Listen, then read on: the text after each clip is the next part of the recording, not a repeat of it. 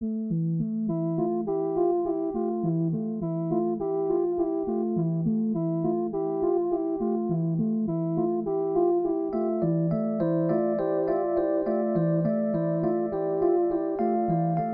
back, pod people, to another episode of Cinema d'Amore. I am your hostess, Lexi. With me today, as always, Justin. Hi. Chuck.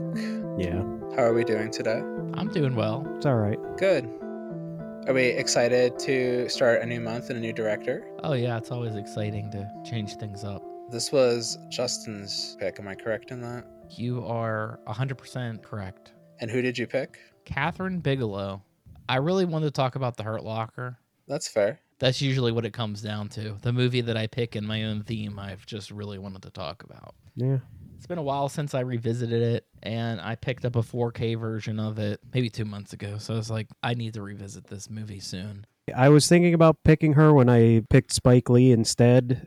And this is a problem, I guess, with the film industry in general. There's not a ton of female directors with a lot of films to talk about because they just don't get the opportunities. She's probably the most known female director. Sophie Coppola. That has a huge... Yeah, she's another one that's close up there. She's definitely the most successful. Yeah, I was about to say, I mean, she's one of the few that's actually been nominated for an Academy Award. That's changing more recently. We finally had more females getting nominated and getting film directing opportunities. So I think it's finally changing. Not a lot of them have just the length of career that she's had. She was very much an anomaly for her time, that to be making films in the 80s and 90s and a lot of action films when females were not typically labeled as action directors. Yeah, I would say action's her primary genre, too. It's the one thing that's the most consistent in all of her movies. Yeah.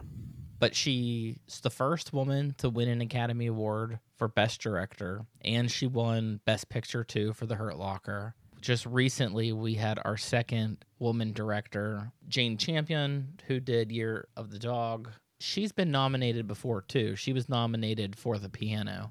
They get nominations, but it's only, like you said, more recently that female directors are like almost getting in the top 5 directing spots for Best Director every year at the Academy Awards. Yeah. I felt embarrassed because I didn't know this director, but I've been watching her movies for years. She's made a lot of personal favorite films like we talked about Strange Days. I recommend that movie to people all the time. I had no idea who directed it. Sometimes I don't always pay attention to directors. Like if the director's name comes up and I go, oh, I'm familiar with this director. I don't always necessarily seek out a director, but I feel embarrassed not knowing her because the first time I really heard her name mentioned was, as you said, Hurt Locker. That was the first time I ever heard mention of her. And then I saw that she started doing like a lot of those kind of war type movies, like based on like the more modern war stuff in the last couple years. And I was like, I thought that's what she did kind of thing. So when you were like, all right, go pick a movie from this director. And I was like, oh God, like I thought it was going to be boring war movies and stuff. Oh shit, this is like a director who's been around for like years and I've been watching her work for years and she's not bound to any genre at all. And that's what I think is really interesting once you presented her. Like she made the film we're covering today, Near Dark, which is a horror movie. And then she did Point Break, which is like one of the best action movies ever made. She did Stranger Days, which is like one of the most prolific cyberpunk films made of the 90s. Because like it was a really shallow genre at that time. It was hard to find really good content. And it didn't do well in theaters, but like within the community, you know, it was like a big hit because it's a really solid film. And that's written by James Cameron, too. Yeah. They were married. The movie we're covering today, she co-wrote and directed. This is her first movie that she directed by herself. Okay. I watched the movie before that she co-directed with Monty Montgomery, The Loveless, which honestly, it wasn't great, but where it was over the top made it enjoyable. It's Willem Dafoe, and he is the wild one, essentially. It's the same kind of story. They're like broken down. They have to get their bike fixed, and they're in this small town, and they're just like an over-the-top motorcycle gang. I saw the poster for that movie, really and it was it looked like, I think that they probably would have been made around the same time too. He looked like his character from, have you ever seen Streets of Fire? No. That's a weird movie too, where he looks like the exact same character. He's a biker. That is also like a neo-Western, except it takes place in like an apocalyptic Detroit. It's a Walter Hill movie. It's a I want it's a weird this. film. I want Like to see this. you should watch it. It's very entertaining. It's got I can't think of who else is in it, but he's the villain. Willem Dafoe's the villain, and he looked exactly the same on the poster. So I'm like, was he just making like both of these movies back to back, where he's a weird biker guy in like some weird sci-fi world? There's a really good shot too early in the movie where he can't start his bike. He takes like a couple tries. And I was watching a thing where they were talking about it. It's this shot of him struggling to start his bike, and they just kept it in the movie, which it makes sense because his bike is the one that needs worked on. I think that it's released by Arrow. I think it's still easily obtainable. I did like it. I've worked my way all the way up to Cyberpunk one, Strange Days. Strange Days. I mean, between that, even just coming off a Point Break, some of the cinematography, there's a lot of single shots. I'm really impressed with the opening shot where it's this robbery from a first-person perspective. They weren't using GoPros and stuff back then. It looks wonderful. It looks great. Point Break is a great movie. Really well done. For that genre, like probably one of the best action films ever made. The first couple movies that she's done, obviously Near Dark included, she kind of just goes with what these actors are doing, and you get a lot of over-the-top actors. Yeah. And I think it works in her favor with the Point Break story to have everybody so ridiculous and maybe the most ridiculous plot of all time. You get this, you get Near Dark, which is essentially this vampire Western. Yeah. And can it get more ridiculous than this? Yes, it can. And that movie is Point Break. That's so funny. Near Dark is a movie that I picked. It is a movie. It is. It's a film. It was made with film at a time when film was film. No, this was a movie that my mom was a huge fan of. My mom's a fan of that 80s vampire shit that came out, like Lost Boys and this and that kind of stuff. There was kind of a lot of this kind of taking vampire stuff and making it a bit more raunchy in the 80s, doing it like dirty punk style and making it less gothic romantic in that kind of way. But And more like American Western. But I guess like it's still hot. I don't know. Hot like sexy or hot like they're in the desert? Both. Okay. For sure. Hot like everyone's on fire this entire film. A lot of like numerous times. Leather jackets and like that kind of shit. A lot of chases where people were just smoking. Yeah. There was a lot of smoking bodies in this movie. It was one of those movies that I kind of ignored for years, and then I just was like, all right, I'll watch it. And the first time I saw it, I was like, this is fucking amazing. I've never like seen a vampire film like this because I don't like the vampire genre. There is exactly what we were just said, like the gothic romantic, or like, I don't know, it's just not really my kind of thing. What do you like? I like zombies a lot. That's like my favorite genre, hands down. And I kind of like ghost stuff. Ghost stuff's pretty good. I don't really like slashers. I'm not like a huge slasher person. The vampire thing is sort of like seemingly, at least in modern times, the most tied into romance.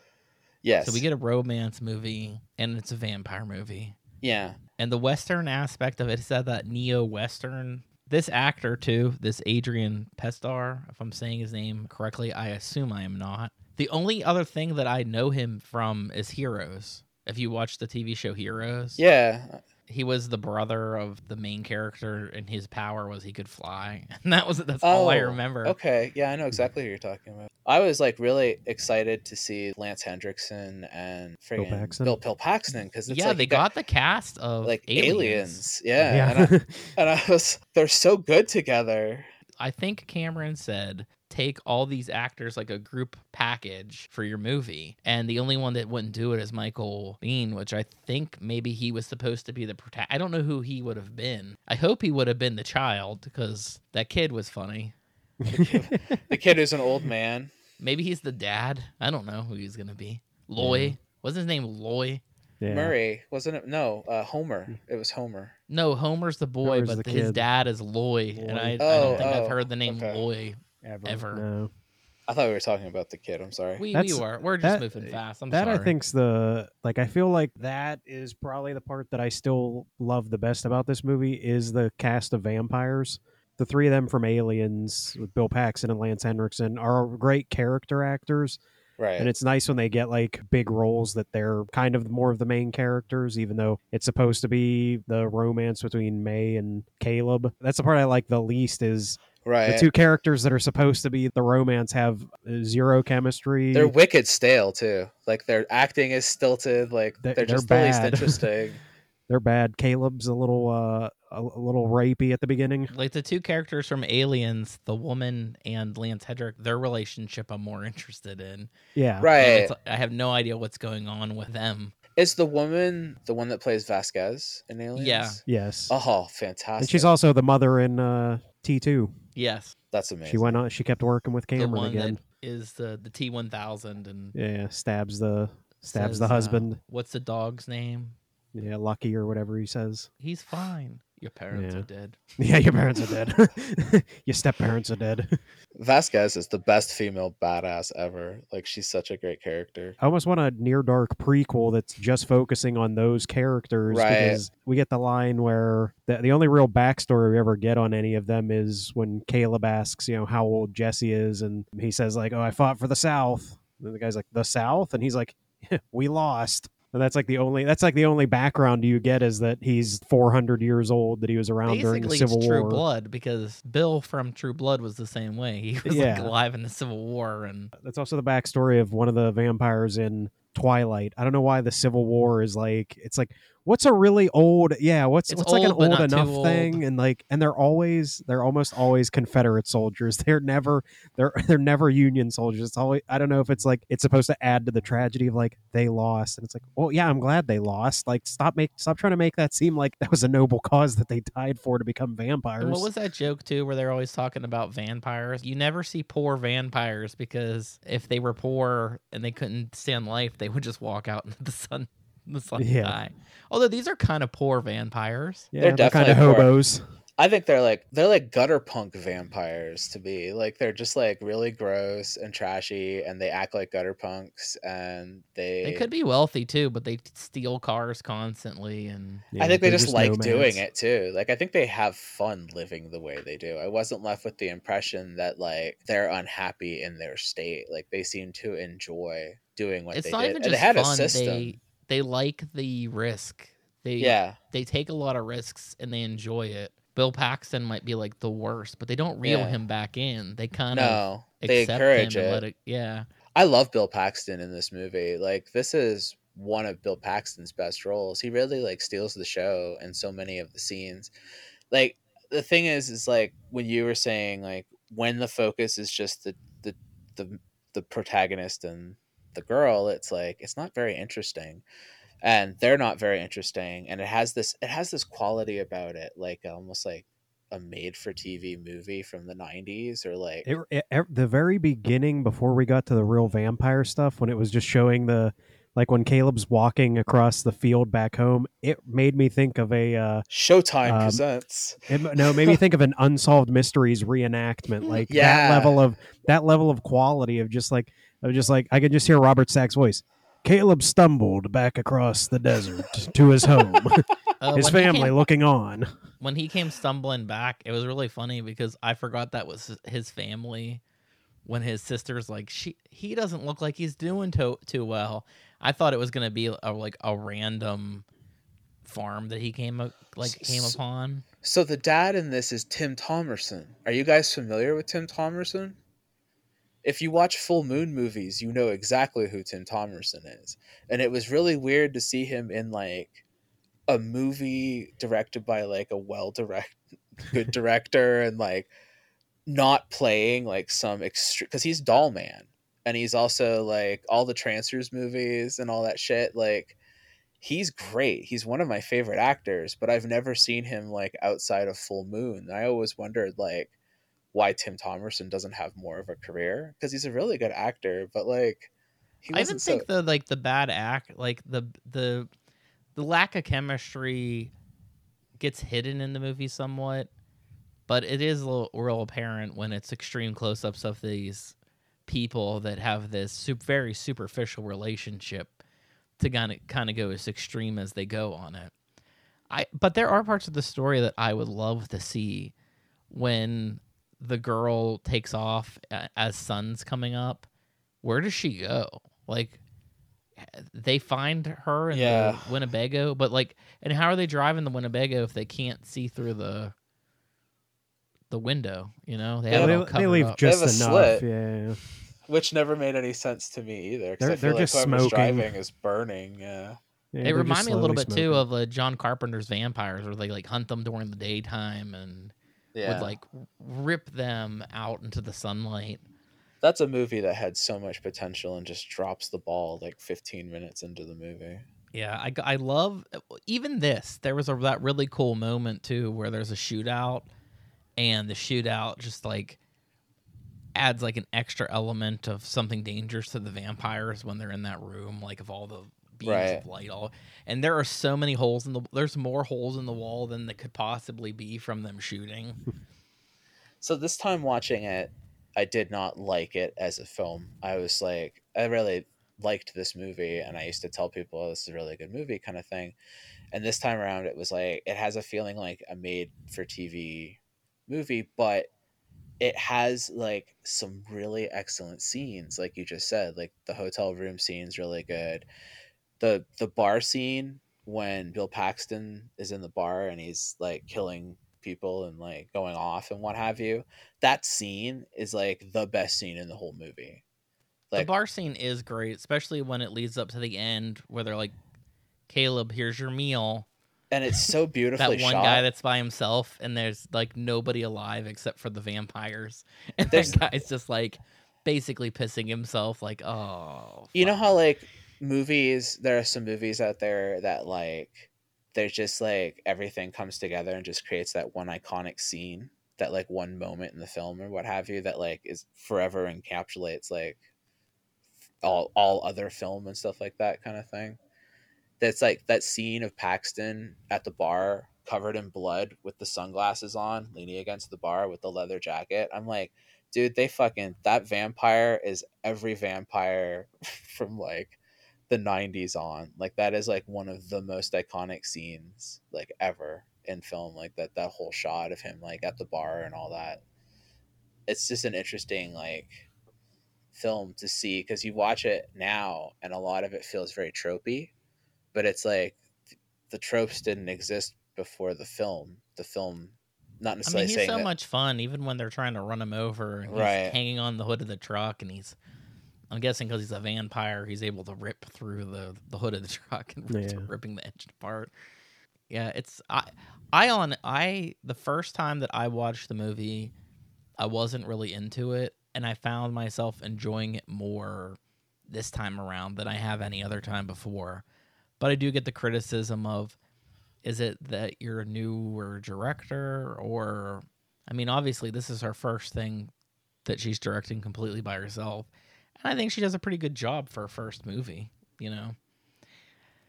I do see, though, that where like some of the shots like maybe are a little subpar. I think the ending is terrible. Like the whole transfusion, like The just- transfusion doesn't make a lot of sense. it but makes it's a no lot, sense. It's a lot different than most vampire movies where I feel like they just end up dying. Right. I feel like I feel like the modern version of Near Dark, if there is one already, maybe, I don't know, would literally be them dying together. Like that'd be the vampire romance. What if they both burned in the sun together? Yeah. Right. I mean, that's been done plenty of And times. it'll be done again. Yeah, it's been done. Like you said, it's been done. But what hasn't been done? The blood transfusion to make them back into people. That I've the seen dad it. knows how to do because he's got some farming equipment. He can Right. figure that shit out. It's like, damn, Tim Thomerson, you got some skills. He does those cow blood transfusions all the time. It makes me think of like the Evil Dead, where they just slap something together and do a blood transfusion. Like, yeah, I got some fucking hoses and shit. Yeah, I can do this. Well, and I kind of almost feel like it might be more fitting if he just gets the transfusion and then like they just fuck off and leave him alone and that's it. But like then he's got to go hunt them and like That would it be a gets terrible kinda movie if they're cliche. just gone after he has his transfusion. I don't know, man. I didn't really see a point in him hunting them down. I mean, they're still good vampire movies. Like, I really do like Let the Right One In. I love that. I love that scene where the guy becomes a vampire and he's in the hospital, which it's funny. They bring it up in this movie. Like, don't take me to the hospital. They'll kill me. I'll die in a hospital. And that's literally a scene in Let the Right One In where they're in the hospital and they like open the blinds and they just like burst into flames. Yeah, it's. I feel like I've heard. I think it was John Landis. I guess like I know this was in some video a long time ago. Like he's like said things like if you ask people like, so what kills a vampire, and like people start like listing off like oh, a steak, sunlight, and it's like, no, it can be whatever you want. Like it's a fucking made up creature. Like do whatever you want. And like so it's like answer John Landis. So it's like I do get more interested in films that do something different with a character, where you're not trying to just do that. Like I don't know, maybe there's like a baseline of rules for how a vampire is supposed to be. But yeah, maybe don't go too far into one direction or another with like certain things like that. Like don't get too stupid with it. But some like I think the movie that I like that kind of does like a play on vampires that's different, something like Doctor Sleep, where like make them like more like psychic vampires. Like they don't feed on blood, they feed on telekinetic power instead. But it's still essentially they're supposed to be. Who did Thirst? Did you see Thirst is a great one. Like that's a great vampire story that changes those ideas. What's that weird vampire movie where they live in like some kind of like city and it's like Daybreak? Yeah, that one. Every movie that you bring up is an Ethan Hawke movie. Ethan Hawke is in everything. Did you see that great Ethan Hawke movie where he's a drone pilot? It's always Ethan Hawke. He's just so forgettable. Think of the actor. You still got to see Predestination. Did you see that? That's the same directors as Daybreak. Yeah. Oh, gosh. Please do. Predestination. Honestly, amazing. Don't look up anything about it if you didn't see it. Chuck recommended it. I guarantee you. We did an episode on it a couple years ago. This movie's insane in a good way. I would say that it's insane in a good way. Lexi, I think you will actually like this movie a lot. Yeah, it's nuts. I might have seen it. It sounds familiar when you say the name. But yeah, I'm not big on the vampire genre, and when you do a creative shit like that, I'm more interested in watching it. But I don't like when you veer too far. Like I'm the other way. Like I like you to be creative, but I still like you to stay within the confines of what did you like lore. about this movie? Because let's say you don't like the genre, and this is Catherine Bigelow's only vampire movie, and you picked it. So what kind of drew you into this movie? I guess even if you don't feel the same way as you originally did. The best vampire movie to me is Dusk Till Dawn. Like hands down the greatest vampire movie. But what about this movie stands out to you?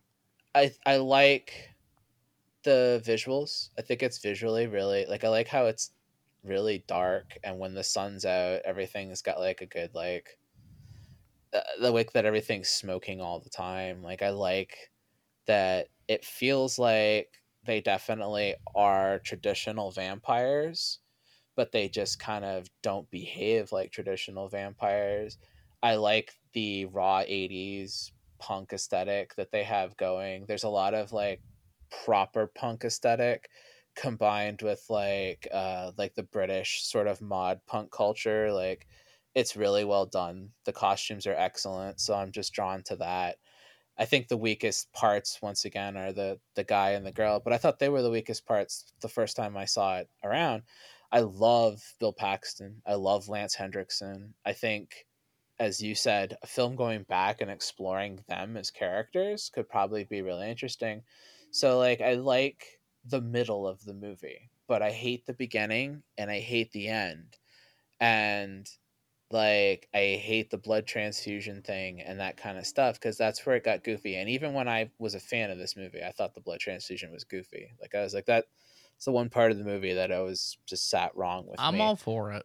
I think that this time around I didn't remember it being kind of the way that I did, and I thought that the kid engaged in more and kind of fell in with them and just kind of became part of this like group. And then when he saw an opportunity, Homer. Don't fuck it up. He was a good character. I mean, there was a lot of things in this that I just thought stood out really well. And I think that child smoking cigarettes, but it's okay because he's actually an old ass vampire. Right. I like that character. I think Homer's a good character. I like the way he was executed. I think he ended up Do being you like really the way creepy. he died? Yeah, his death is great. It I is a like good how I film. like like the way he was they executed. It's just explode what you too. literally mean when they're dead. I Yeah. love when that character was executed. I feel like that weird scene of like there's two hotel scenes. We have the one where they're like in the shack that gets blown up, and then there's the other one later where Caleb runs into his family, and that whole scene's just so weird the way they set it up with like him and May leave, and then Homer goes outside to smoke, and he sees his sister, and he's like, "What are you doing, little girl?" And she's like, "I do whatever I want." And he's just like, I'm like, whoa, that's a lot of attitude from a little girl at 5 o'clock in the morning getting a soda out of the vending machine. I do think that the kids' reactions, like the main character, I think his reactions are very authentic to what's being presented to him. Like, it's hard to accept things. Like, I think a really great scene with him is that scene when they're first together in the RV and the vampire girl's like in bed with him, cuddling up to him, and he's just like staring forward, like, what the fuck is like going on? And it's just like this girl's just treating it like it's normal. And I was like, oh yeah, shit's about to go down. You're about to get into some hills have eyes kind of shit. Like, it's You gonna also get really got to crazy. appreciate the time and how there's no cell phones yet, obviously. So when his dad shows up and he's like, "I tried calling you, but you weren't home." Been And his calling dad's the like, home phone. I'm sorry, I was out looking for my missing son. Whatever that was. Yeah. I don't know. I think like there's a lot of good in this movie. I just think that this time around and having more of an understanding. It kind of stuff, is. It's kind of like Twilight was brought up, and it kind of has that like we don't really care how violent things get aesthetic of the 80s. We don't. It doesn't bother us. right. So it's not the watered down version of Twilight, but you know, if they made Twilight in 1989 or 1987, it would probably be more similar to this. It probably wouldn't be For sure. Absolutely. You know, probably wouldn't hold back Twilight's the much. reason we didn't. They were supposed to remake this film, but then that was apparently the statement of, "Well, Twilight's too similar to it, so we're just not even going to bother." And That's really I feel like funny. I feel like this is a movie that I wouldn't necessarily mind seeing a remake of. Like, I don't know whether it'd be good or not. It would depend on who directs it and who's cast in it. But Catherine it's a Bigelow. film. Yeah, I wanna if see she her do it remakes again. it, you know, I think she could redo it with maybe some better actors. Because, like I said, I feel like that's the biggest like letdown is the characters that are supposed to be like your, you know, kind of your undead Romeo and Juliet are the two, yeah, as we've said multiple times, least interesting, no chemistry, like not interesting to watch characters Also, on the Caleb's screen. kind of a creep. Like, Well, that's He's what I an said at the asshole. beginning. Like, takes her out to his spot, but then he won't take her home. I feel unless like she that's kisses like him. that's like And she very doesn't much let- an He's 80s so thing of like handsy. it's supposed to be like oh, that's just boys being boys, when he's like, I guess I'll drive you home Yeah. when you give me a kiss. Yeah. He's being so gross. I was like, you deserve whatever happens to you. Yeah. You just pissed me off this entire time. And his interactions with his friends were really not very. I don't even know if they good. were his friends. I felt like the way that he dressed and acted, they were just people at the bar.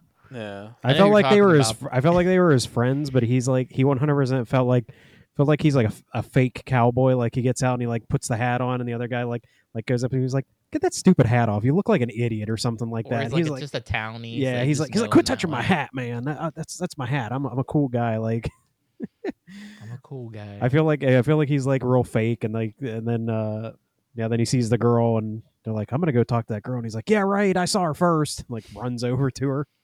He did run. So it's He like, li- yeah, I'd be literally interested. charged at her. This is one of those films. Like I think we've said that before. Of if you're gonna remake a movie that maybe didn't age perfectly or something like that. And I feel like it's definitely like a cult classic film, but I think For they could sure. remake it. And again, like if they had a better cast, got some different Jordan actors Peele. in. Give it to Jordan Peele. He doesn't do remakes. He's all original ideas. That's why he did Candyman. He didn't do Candyman. He produced it. He didn't Yeah. direct it. He wrote it. He didn't direct it though. That's fine. He was too involved. We'll give it to him. Well, Candyman was still good. So there. It was really good. But It was I don't know what you're excellent. trying to prove. I don't. It was a good movie. I don't know. Like, yeah, I think I'd be most interested in having Catherine Bigelow back as a director if they were going to remake it. I don't know if she'd want to revisit it, but I think she's definitely picked up a lot more skills as a director, and I think she would be better with virtually any cast that she wanted. It'd be kind of cool if she could bring some of them back too. It's a really easy film. Not Bill Paxton, but it's very simple. Like, I mean, conceptually, it's just boy meets girl, girl bites boy, goes on some crazy. But like how you said too, you're having a more interesting setting, and a lot of the shots are pretty cool. They have that. The like, shots are excellent. The noirish, cinematography's great. Smoky alleyway type things going on. It's such a dirty film. The final with the truck, like driving down, like that whole scene looks great. Like the way they light that, and it has like a lot of really good silhouettes of him, riding in on the horse. Like, yeah, that whole final scene in the town looks great. I love that.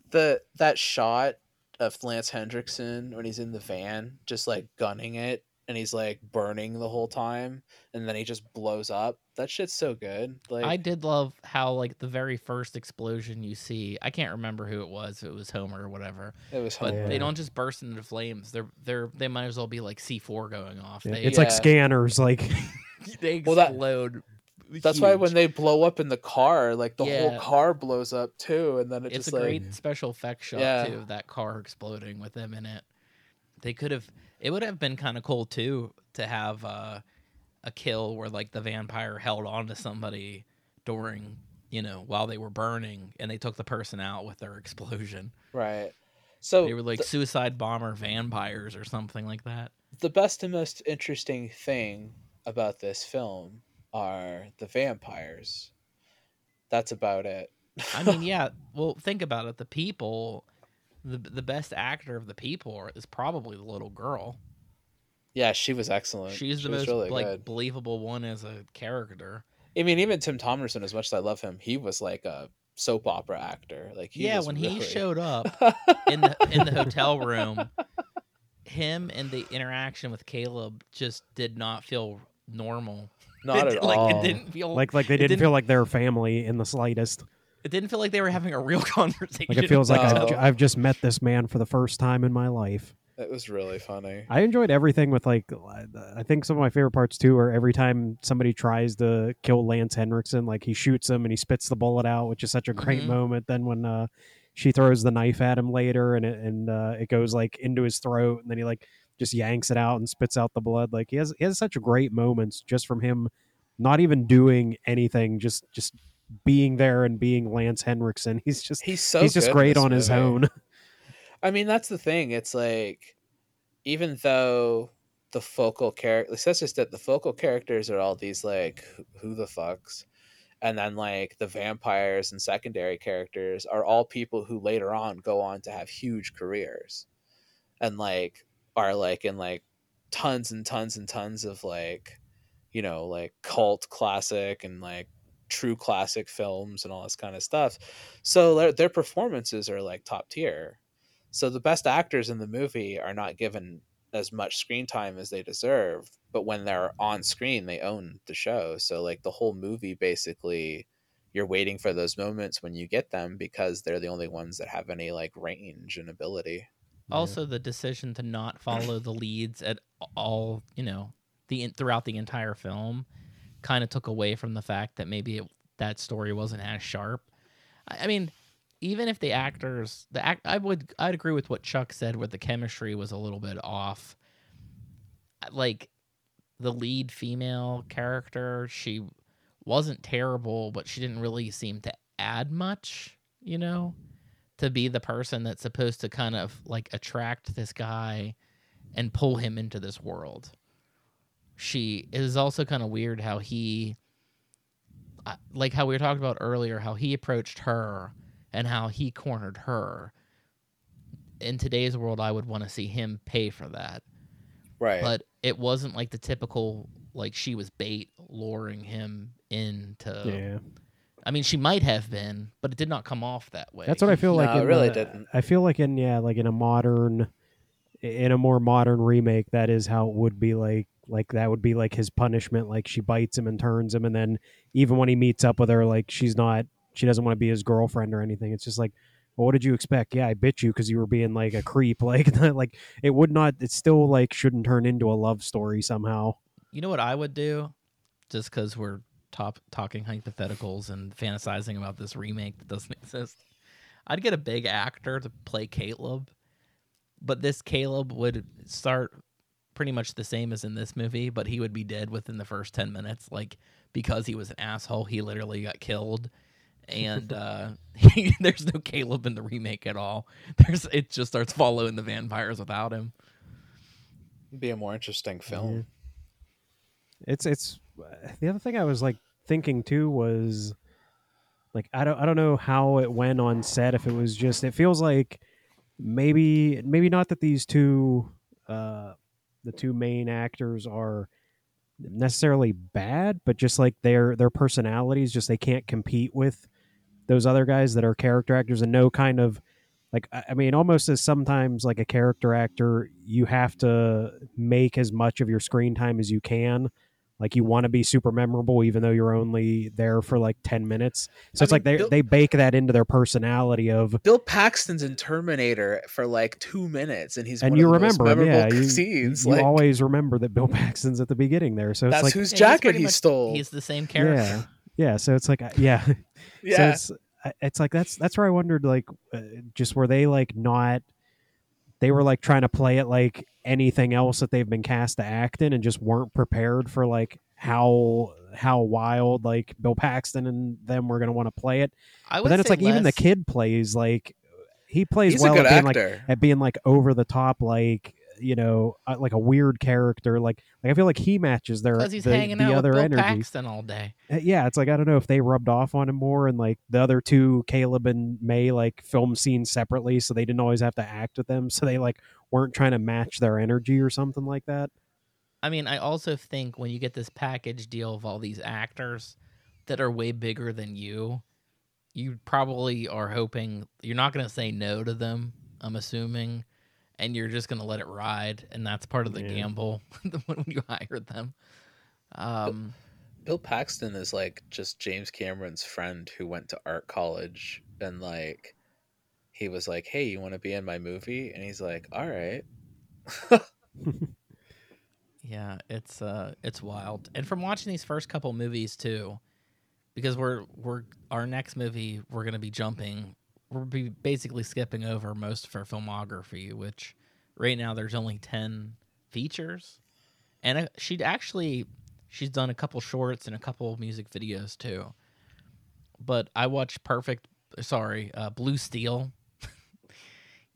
Definitely where they took the name and put it in Zoolander. And Jamie Lee, that's another movie I recommend because it's probably the worst one, but it's also the most ridiculous movie I've seen, where it's another technology thing that there's no cameras and stuff, but Jamie Lee Curtis is a cop, and she ends up disarming this guy at a grocery store. She unloads into him, but they lose the gun. They have no witnesses that there ever was a gun.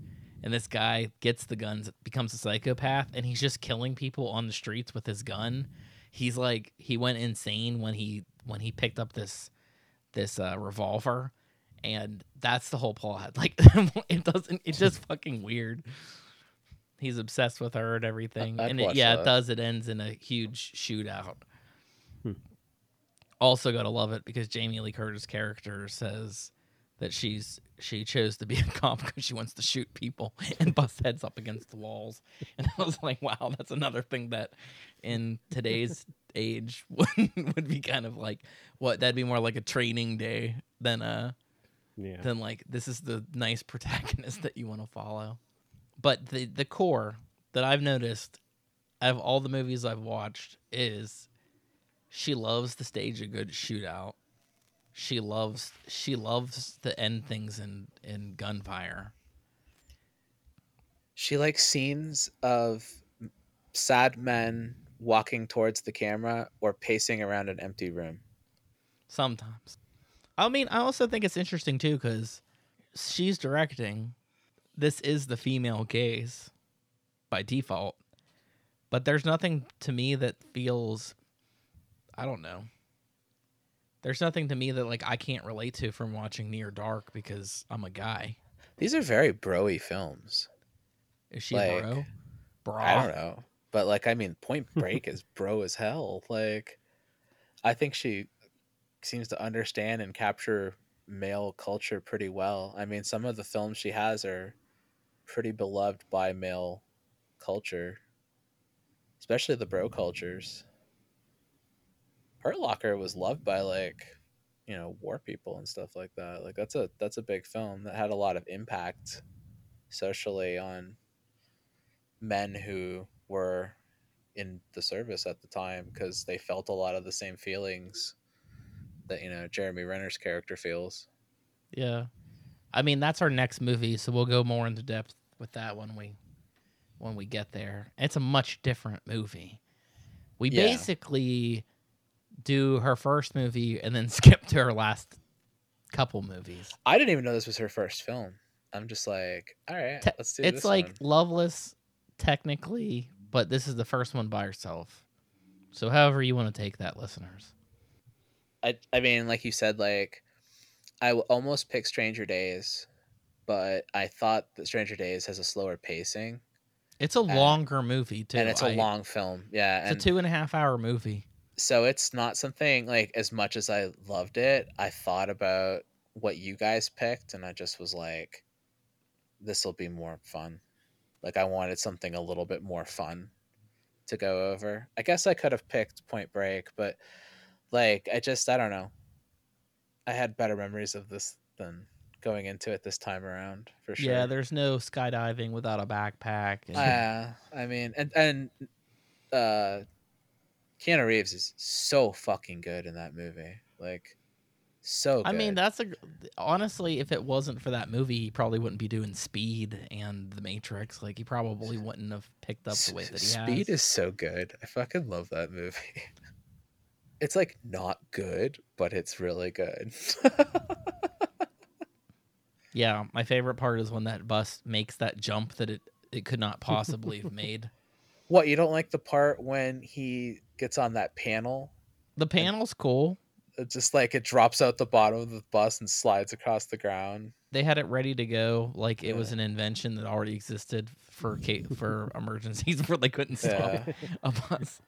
But yeah, where the bus busts through the barricade for the unfinished road, and like it makes this huge ass jump, but somehow like it lands it. Like, it doesn't even make sense. That was such a like interesting idea I had never seen before when that movie came out. I mean, I was a kid, so, but that was my first Dennis time Hopper, seeing. And then they're he's so blowing good up Jeff too. Daniels. Like, there's a lot going on in that. It's movie. not a good movie. It's fucking stupid as hell. When I went back, watched it like when I was older, and I was like, I can't believe I liked this when I was. It's probably like one of the action movies of the '90s, though. Like, when I say I mean, yeah. You name it's a defining film. film. The '90s. It's probably a good chance it's the one that's brought up. I mean, it's also firmly planted itself in the lexicon, and it's been parodied over and over and over and over. Still to this day, people make Speed parodies. So like, I think, probably wrong, but The Hurt Locker is like her 7th movie. So before we get to that episode, I'm gonna rewatch. I think I'm all caught up. I haven't watched Strange Days. Strange Days is the first one that I haven't seen. Now, I didn't see Blue. Hold on, I'm back this all the way up here. I never saw The Loveless before. That was the first time. Near Dark, this was maybe the 3rd time I've watched this movie. I've not watched this movie that many times. Blue Steel was the first time I watched that movie. Stranger Days is the first time I watched that. I haven't seen The Weight of Water. I don't even know what it is, but that's going to be a big question mark. And then she did K-19 with Harrison Ford, where he plays that like Russian submarine guy. And I know that I've seen that. but I don't remember it being very good. So I'm interested to see. Yeah, I think I watched. I think I probably rented that on DVD from Hollywood Video when I was a kid. And then it's like she has these like large gaps of time between her movies too. She's working on a big movie now for Netflix that's based off of a book by, is it David Cope? Is that how you say his name? The guy that wrote Jurassic Park? Yeah, Cope. That was Michael Crichton. No, the screenplay. Oh, it sorry. was Michael Crichton who wrote the book. You're like, is that how you pronounce Crichton?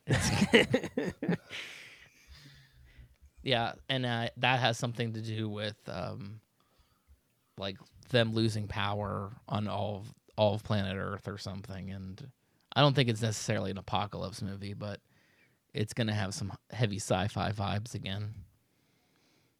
Probably a lot of shooting. I'd watch that. But yeah, it's like we discussed Wes Anderson earlier this year, and he has about the same amount of films under his belt. And he's kind of picked up. When was Bottle Rocket? 96? He said 97. Yeah. So he's pretty much a 2000s director is where he really comes from. But Bigelow, she stretches out over quite a period of time. She has an almost 40-year career. Yeah, because Loveless is 81. Then you get 87. And then she makes a shit ton of movies in the early 90s. I think Blue Steel's 90, Point Break's 91, and Stranger Days is like 95. Yeah, 96. we jump a little bit. Then by the time you get into K-19, that's like 2002, and then you're into Hurt Locker, which is like 2008. She's making like a movie every 6 years, basically. I don't know. Living her best life, I guess. Maybe she's going to come back for another Academy Award. I wish more filmmakers would tackle James Cameron. cyberpunk films like Stranger Days and do more subject matter like that instead of always trying to make it like action. Because there can be action within it, but like the cyberpunk genre, it doesn't have to be action. There's all kinds of other things you can do with it. Yeah, and I don't know if the listeners have seen Stranger Days. The acting is great. Every actor that they have in it really eats up their scenes. It's super interesting. I love Ray Fiennes, and it's fantastic. He's almost unrecognizable, like from what he's been doing. And he did The English Patient, I think, right after that movie. It's about wearing little things on your head and being able to like record your memories, and then you can give your memory to someone else and they can enjoy your memory if they want to. That's a nice PG way of putting it. Yeah, but then the black market, people sell memories of people dying, so it's a big thing to like get memories of like seeing someone die, essentially, and that's what the movie's about, is like that sort of market. You can murder somebody and they can watch it from your perspective of they can see what it looks like to murder themselves as they're getting murdered. That's like predicting like I feel like the early, or I guess around the 2000s, like when a lot of those a lot of the different sites were popping up where it'd be like, I feel like that was what everyone had in high school, was like, hey, have you seen this website where it'll show you like people blowing themselves up or like beheadings from the Taliban? Like, you just totally watch those for free online. It's like predicting that people would be a certain set of people are super into things like that, and it's very, very creepy. I used to watch that stuff. We know. Yeah. We had you figured out from the get-go. Yeah. The listeners know who you are. We know who you are. You're an open book.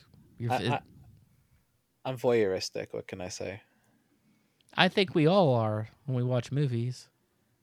That's totally true. For the record, I would wear one of those little head devices and watch someone die, like the Stranger Days stuff. I'd totally do that. I wouldn't engage in it, but I'd check it out if someone offered it. Well, you feel things too. It's like, it's not just seeing. Yeah, that's the brutal part. They cover that in the Cyberpunk, the game 2077. They have like a Yeah, lot it of reminded me a crossover. lot of that kind of was put into Cyberpunk. That game is like a nice amalgamation of all these aspects of different pieces of cyberpunk and science fiction and all that kind of all glued together in this interesting, well done kind of way. Yeah, I'm kind of this is a journey that I'm still interested in kind of exploring all of her movies and seeing the common thread in all of them, cuz I want to look at it from like a character point of view, and I feel like in the beginning she's not as strong with her characters as she is with her themes, I'd agree with that. but she definitely gets better. Like I think The Hurt Locker, when we get into it, it's a great character study of like that particular person, and it has a different aspect of war to tell. Like, what is it? James, who hosted our podcast for a long time, he'd always be like, I don't like war movies. They're always like, war is bad. But when you generalize it like that, yeah, it sounds shitty.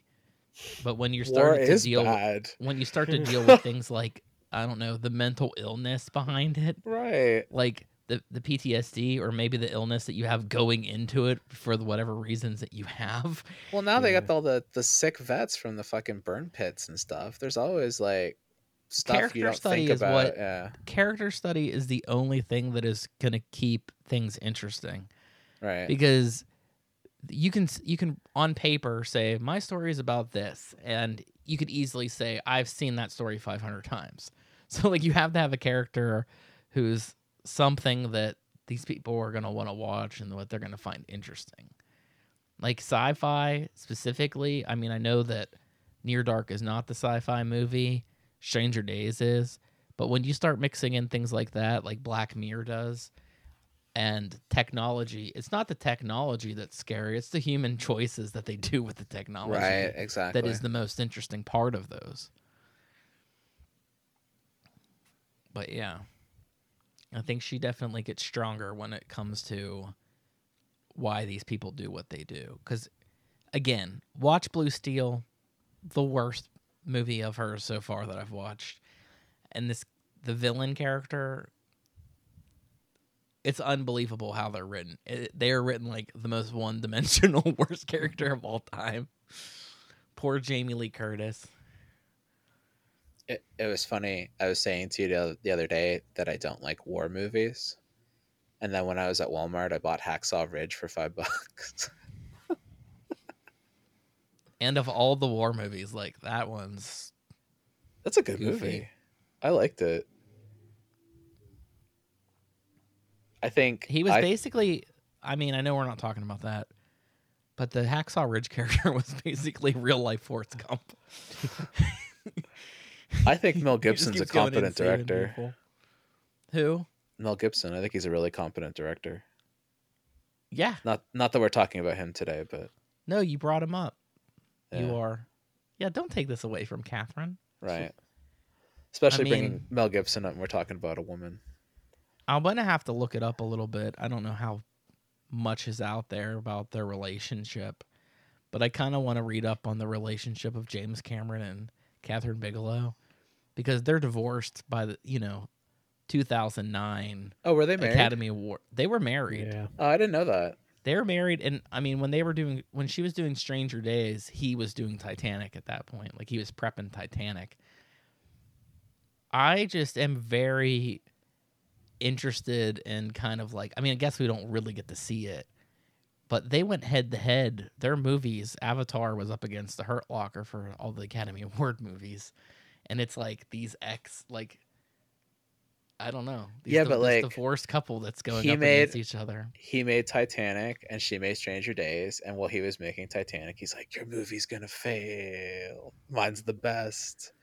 And then like, she comes back at him years later with like, oh, what's that, big man? Your big movie you've been waiting a billion years to make isn't very fucking good. I don't think he's cocky like that in anything that I see. I just like to think that that's what's going on. You've never got that impression from James Cameron that he thinks he's the greatest director of all time? I can see why he would think that he's the greatest director of all time, because I'm pretty He's sure he not. believes it. his movies make $1 billion, and I'm sure no one ever says no to him now. He's no Steven Spielberg by any means. He wishes he was, but he's not. He's not Yeah. nearly as competent as Spielberg. And like Well, like Avatar is like, not a good film. They're not good movies. And the thing you about can't say Avatar, they're not good movies. We've only seen one Avatar movie. okay, but here's the But- thing with Avatar. No, seriously, like as a film, it do you honestly know anyone, genuinely like know anyone who's like, God, I'm a huge Avatar fan? No, because they killed themselves. They were so excited to join that world.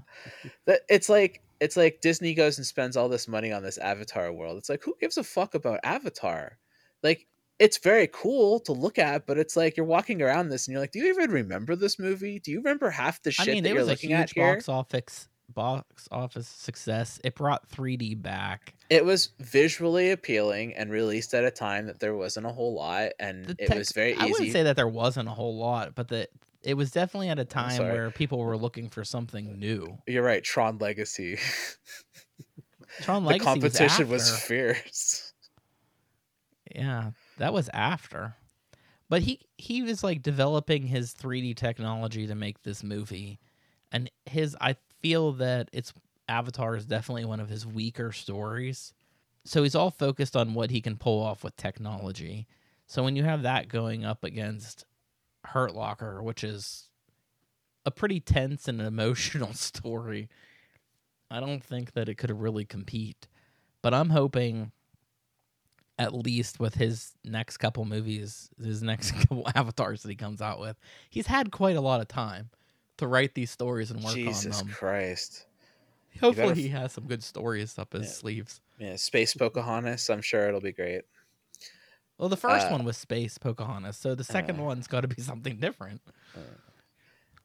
I remember seeing Hurt Locker, I think when it came out, around that time. I don't know if I saw it exactly when it came out, but it was on my radar, so I believe I watched a pirated copy of it, and I didn't really care for it at the time that I watched it, mostly because I don't like Jeremy Renner at all. Like, I think he's just a terrible actor, but I'm willing to give it a shot again, and I'm really I like the subjects that are talked about in it, and I think it's interesting. Like, I like the idea of talking about bomb disposal people. That stuff's really like interesting in a lot of ways. It's also a really tense movie. The tension in that movie, like the way that everything's built up for suspense, is wild. I think I'll have a different appreciation this time going into it. I think it's gonna be a much more interesting film this time around than when I watched it before. Yeah, hopefully. And I think this is also I think Bigelow's gonna end up a lot like the Coen brothers when we discussed them, where they have a tone, but they're very genreless. Like, there's not, like, you don't watch something. It's like if the characters have a certain demeanor, you're like, that feels like a Coen brothers movie. Or if it has a certain style, you're like, that feels like Wes Anderson. That's what I'm looking for right now with this, because, as I said before, I didn't know I was watching her movies all this time. And so when you start pointing out her films to me, in my head, I'm still going like, I can't find the crossover. Like, I don't know what makes her style unique to her yet. I can't figure that out on my own. Like, you could present stuff to me, but like, as a viewer, I'm not finding connections. Well, watch a couple of them back to back and you'll see it. Oh, it's obviously gonna happen here, but like, that's something I'm definitely gonna try. I think it's a little bit, I'm obviously not at Hurt Locker, but there's such a huge gap of time and the style feels so different that I don't really know how well the transition's going to feel going from Near Dark to the Hurt Locker. Now, but if you actually start watching them yourselves in order, I think you can see, I see a lot of, I see the style definitely feels like the same director for all I have the a question for you in regards to her visual style. Something that I pick up with her is being familiar with her movies, I don't find her movies very colorful. I find that they have very like dulled tones to most of their films. Like near They are about the brightest thing you're gonna see is Keanu Reeves' pink surfboard. That's about. Yeah, like that's really like it for me. Like when I think of Point Break, I'm like, I don't even think Point Break is a colorful film. It's just that the time period that they are in and the culture they're around have colors around it, but she doesn't focus those colors. She's not a color director. Like she seems to just kind of have these very raw, muted tones to all of her films. Yeah, I mean that's something else we'll have to explore for the films. For everything that I've watched so far, I think that she definitely made a point to use a lot of blue and blue steel. There's a lot of scenes that are heavily blue. Detroit looks very green from what I've seen of shots from it. Like it looks like it has a lot of like green tones to everything. Yeah, and I'm not the best to talk about color. Chuck will tell you that. I'm slightly colorblind. Oh, really? Mm-hmm. Oh. I like color. It's not that I don't like it. It's just I can't see it. No, it's not the worst, but I'm actually really glad that we jumped into her filmography because I haven't seen half of the movies before that she's done. And I'm excited to revisit. So obviously Hurt Locker, and I've only watched Zero Dark 30 once, which was clearly given to her because of Hurt Locker. I thought that was her who did that. Yeah, see, that's what I'm saying. Like it went Hurt Locker and then that movie. I was like, I'm out. Like I'm not interested because it was all like based around that like 2000s war, and I just don't care about it. I feel like it was kind of trying to recreate the glory of the Hurt Locker. We have another Academy Award winning movie under our belt with the Zero Dark 30. And that's about the team that goes in and kills Osama. Yeah. Yeah. And they did it with like all this intel that was not publicly known. Yeah, But then I think after the movie, some of the details were wrong. They said. Yeah. So I think they were jacked about that. They did it during like a bombing, so like they used a bombing over there to distract from this team that goes in and basically takes out Osama silently. Is that right? I mean, I guess as silently as you can. That's fair. It's also like I really do think that it's a great movie too, where it's such an anticlimactic thing to take this guy out. I mean, he's done a lot, but it's just sort of like one done. We got the target. Let's get out of there. Like I said, like it's not a big fight on a huge rig with Bill Paxton tearing the truck apart. It's not the same. It's not as interesting. Which, I mean, there is some nice foreshadowing right there in Near Dark, because the one character explains how you have to break a truck, big rig, and then he ends up driving a big rig. She picked a really good time to get in on making like Hurt Locker and Zero Dark 30 when she did. Because like that was that nice period there where America was like super into like that stuff. Like we were like watching movies like that like crazy, because then like you get like American Sniper comes later, and that one about that kid that comes home and then has all the trauma.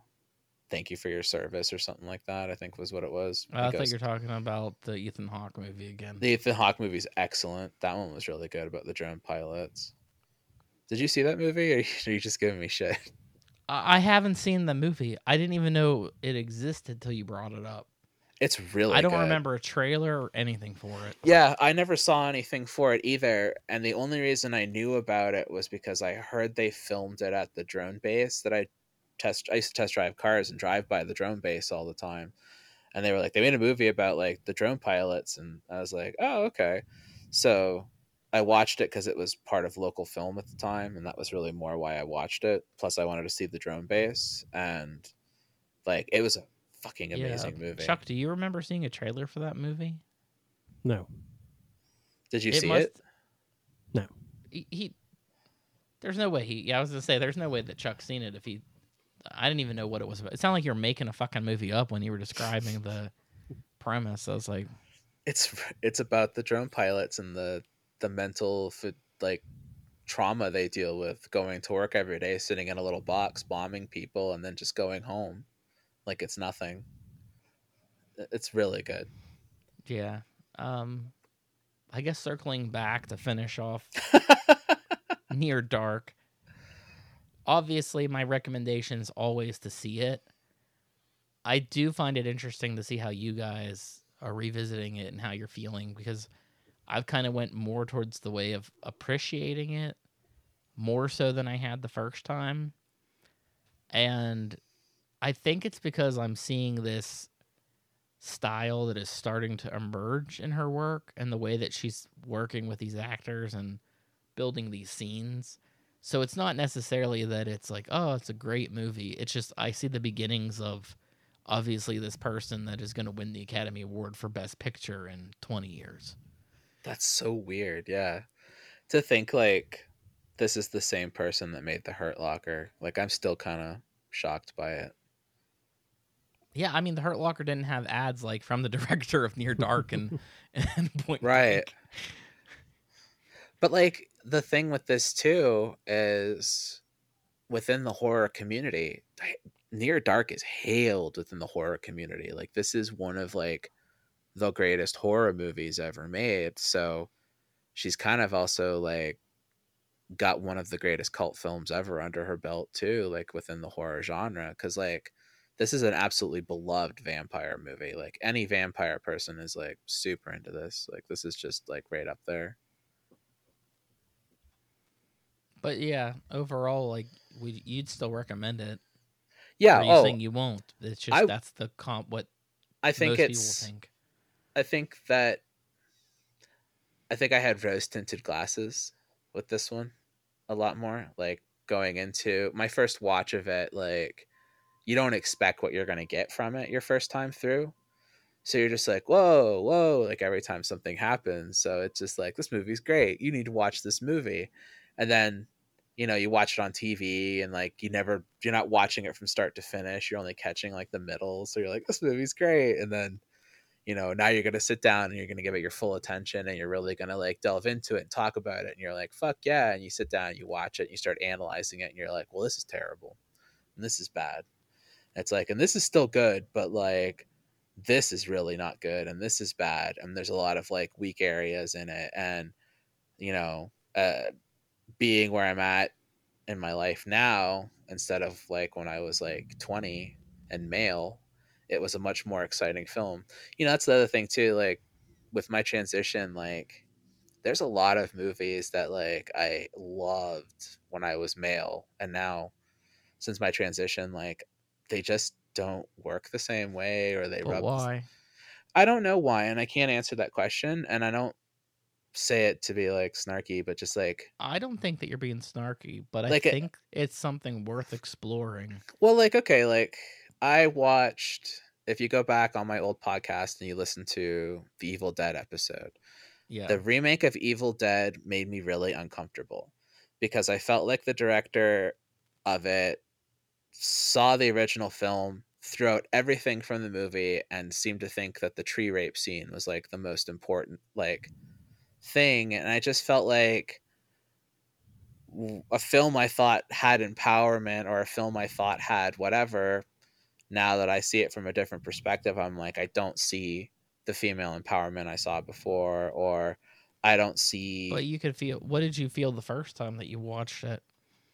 I liked it. I thought it was great. I saw it in the theater and I just didn't think about it. And I can tell you as well, like, not to be weird, but I have a large collection of very grotesque films that have very brutal rape scenes and stuff in them. It's just part of the genre that I collect, and it's never bothered me. And now I have a problem watching a lot of those kind of films and stuff. And I can't tell you why. It just feels like it's a chemical thing. Like once the testosterone went away, there was just kind of this like things don't hit me the same way. I guess a good example of like being less weird, because I feel like I'm delving No, into I actually think that's a pretty good explanation. but like Death Race was a movie that the remake in particular, that I really liked, even though I hate the director and I was like, this isn't what I wanted. It's still not Death Race, but like I could get down with it in some way or another. Was And that when I Paul went, W.S. Anderson? yeah, and I hate Paul W.S. Anderson. He's my most hated director. So I have a lot of problems with the film. But this time around, going back into it as a woman, I was like, this movie is like for 13-year-old boys chugging Monster. Like, it's not anything worth watching. It's not even worth remembering. Like, there's nothing to it. It's not a very good film. And it's sexist as hell. And it's just like, I don't know, like the whole ability to find, but then on the other side of it, there are things like RoboCop's still one of the greatest movies ever, and like I love action. I like action sequences. I like action packed movies. So I know it's not the action sequences and like the testosterone fueled kind of things that necessarily I'm deterred from, because Rachel's a huge action film fan as well. But like there are things that I just can see now differently. Well, I in think film, going and forward, so that's something that's probably worth exploring each movie. Like if you've seen it before and now you're watching it after and you feel different, yeah. I think that's something interesting to talk about. So Near Dark is definitely one of those, because my experiences with it were male, and now I'm watching it, going into it feeling the same way as I did when I was male, and walking out of it kind of feeling like it was a blasé film with some really excellent scenes. I think the cinematography is top notch. I think there's some really great camera work. I think it's really raw. I like a lot of like aspects of it, and I think it has some really great scenes. Like I said, like I'm someone who really watches a film for like those moments, those really great scenes, and there's some really great scenes. But for me to sit back and put this in my collection and be like, you should definitely watch this one, I can't really necessarily go that route. But if you like vampires, you've never seen this movie before, highly recommend it. I still That should think have it's been on one the of, poster. yeah, If you like vampires and you haven't seen this movie before, because like it's a really solid like kind of anti-vampire film. Like it's not a traditional vampire film. It really does its own thing, but it's also, you know, a lot of further on in life kind of cliches and tropes seem to kind of come from it. And I don't know, I think it's a unique film. I think it's worth exploring and talking about, but I definitely don't think it holds a spark like it used to. Bill Paxton is the best part of this movie. and you're feeling kind of the same way, Chuck, because I know you didn't like it as much. It didn't hold you the way it originally did. Yeah, it's still a good movie. I think it's still worth watching, but not super unique. Not the way I used to like it. What do you remember about it that was like stood out? That like obviously is not the same way that you got this time. I think it was just I Do you have didn't like a style in your head that just is different than what no, you've I feel watched? like I remembered. I don't know. I think maybe it's just because the only parts that stand out that you do remember are and we talked about it multiple times, are the three side characters, basically the not main characters. So it's like when you haven't seen the movie in 10 years, the part that you remember even before you start the movie is, I love Bill Paxton in this movie, and I love Lance Henriksen in this movie. Then you watch the movie, and every time they're not on screen, you're like, oh, but I didn't like this. Like I feel like even the first time I watched it, I probably like didn't really like the Caleb and May characters, but it's like you just forgot about it after so long Right. that you didn't like that part. But like I still remember like all of Bill Paxton's great lines. Like he has the best lines in the film. Like when they walk in, boy, you people stay up late, and Bill Paxton just goes, we keep odd hours. Like he has all those random like great lines, and like everything he does in the bar sequence is great. Like when he keeps pissing off that guy sitting there when he's like, oh, come on, man, calm down. Why don't you get him a good shot? And then he drinks it, and then he's like, now pay the man. Like he's just doing all that. Like I feel like that's just what I He's the forgot. That ultimate instigator and yeah, scene eater. yeah, I forgot like how great he is, but how he's just not. They're not in the film enough. How come later on in Bill Paxton's career he did not play more Because he died. villains? No. He died like recently. He died like in his like early 60s during He died surgery. like 10 years ago now. He made that Big Love show, man. Like that was, yeah, it might have been about 10 years ago. You're probably right. But I mean, that's still fairly recent considering his filmography, because like he started out playing like these weird punk characters. His character in Aliens is like the best. Like that's really like his roles that he's remembered for. But then you look at his character in Twister, and it's like people don't remember him in Twister. Oh, I for being- 100% remember does. him from Twister. That's an amazing film. You take that back Twister about is the Twister. speed of its time. It's the same director, so it better be. There you go. Oh god. So, but like he started playing those really straight roles later on in his career, and like stopped playing that like loudmouth, like punky kind of character. And I wish He there had became been a loudmouth tornado chaser. he should have been. He had a lot, like, okay, like look at where Michael Keaton is right now in his career. Like He's Batman again. Michael Keaton is like the best that he's ever been, like where he's like really funny, and he's like just like every role he plays he does really well, and like he does a ton of villain shit, and like his villain shit's really good. And I feel like Paxton could have been like right there too, doing the villain stuff, but he just never got to that point. There's a lot of things too that I forget Bill Paxton's in. Like because Big Love. It's like, well, I never watched that show, but I know what it is. I refused to watch it, and it had Bill Paxton, and I was like, I love you so much, but I can't do this. I heard it Still was a might- good show. I still might go back and watch it though, because I love Bill Paxton. Do it. Go back. We'll be back next week. We're going to be talking about The Hurt Locker, which is the whole reason I started this thing. And then we'll do one final film. Obviously, there's only 2 films after The Hurt Locker, so you figure it out.